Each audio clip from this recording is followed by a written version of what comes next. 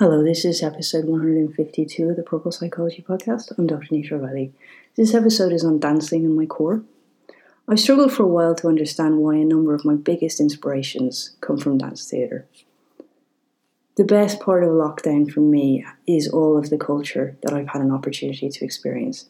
I'm so grateful for the arts which has been streamed, and I've endeavoured to support it, plug it, share it, promote it. I'm still suffering a longing because I missed a show called Stoic. I'll share a trailer on my Instagram. But as someone who can't dance, I wrote a piece on this topic called Individual Voice. It was after I'd watched the documentary on the making of Him, a piece to honour Alvin Ailey.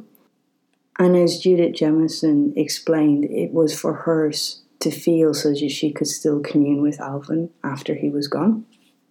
What I've begun to realise as I have the opportunity to absorb so much online at the moment, both the likes of Alvin Ailey and Pina Bush represent the core for me.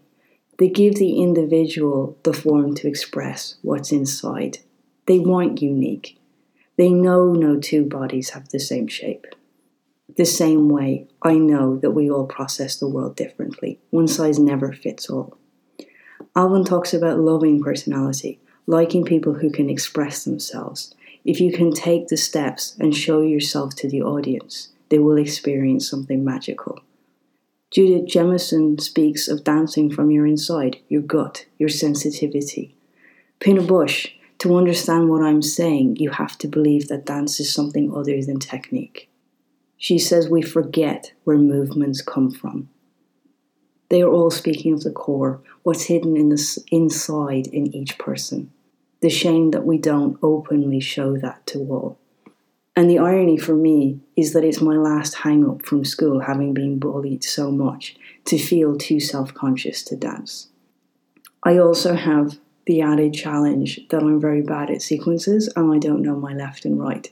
So a number of times I have tried to go to dance classes to build the confidence, and I can never get beyond the beginners group because as the steps become too complex, I just completely lose it, and I find that even more crushing and feel even more self-conscious by the end of the dance class.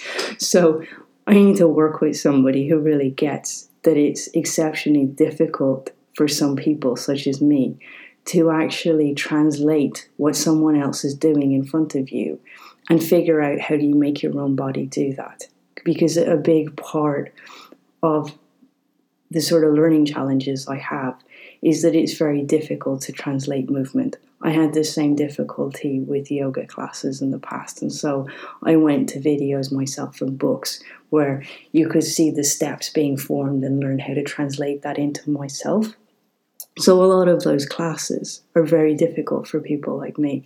And as a small child, I would have tried dance classes as well. And just when they said to move left and I went the opposite way and the rest of the room went the right way, and everyone laughs, So there's been all those experiences too. But I realise that what I watch on stage is so inspirational because it's what I talk about and what I know is inside in people. And for me, I've been lucky enough to be able to go to theatre and experience what I find inspirational, and to now sit at home and have shows streamed that I wouldn't have the opportunity to see, and to see that inspiration, to see the core on stage, and to separate that out from my own experiences of dance. And in many ways, I wish we allowed people to learn how to dance their soul, their core, to be that open to the world, to have their own unique voice. And as I write, could you imagine if we were taught to swagger down the street with our own unique voice, to not all learn to march to someone else's shape?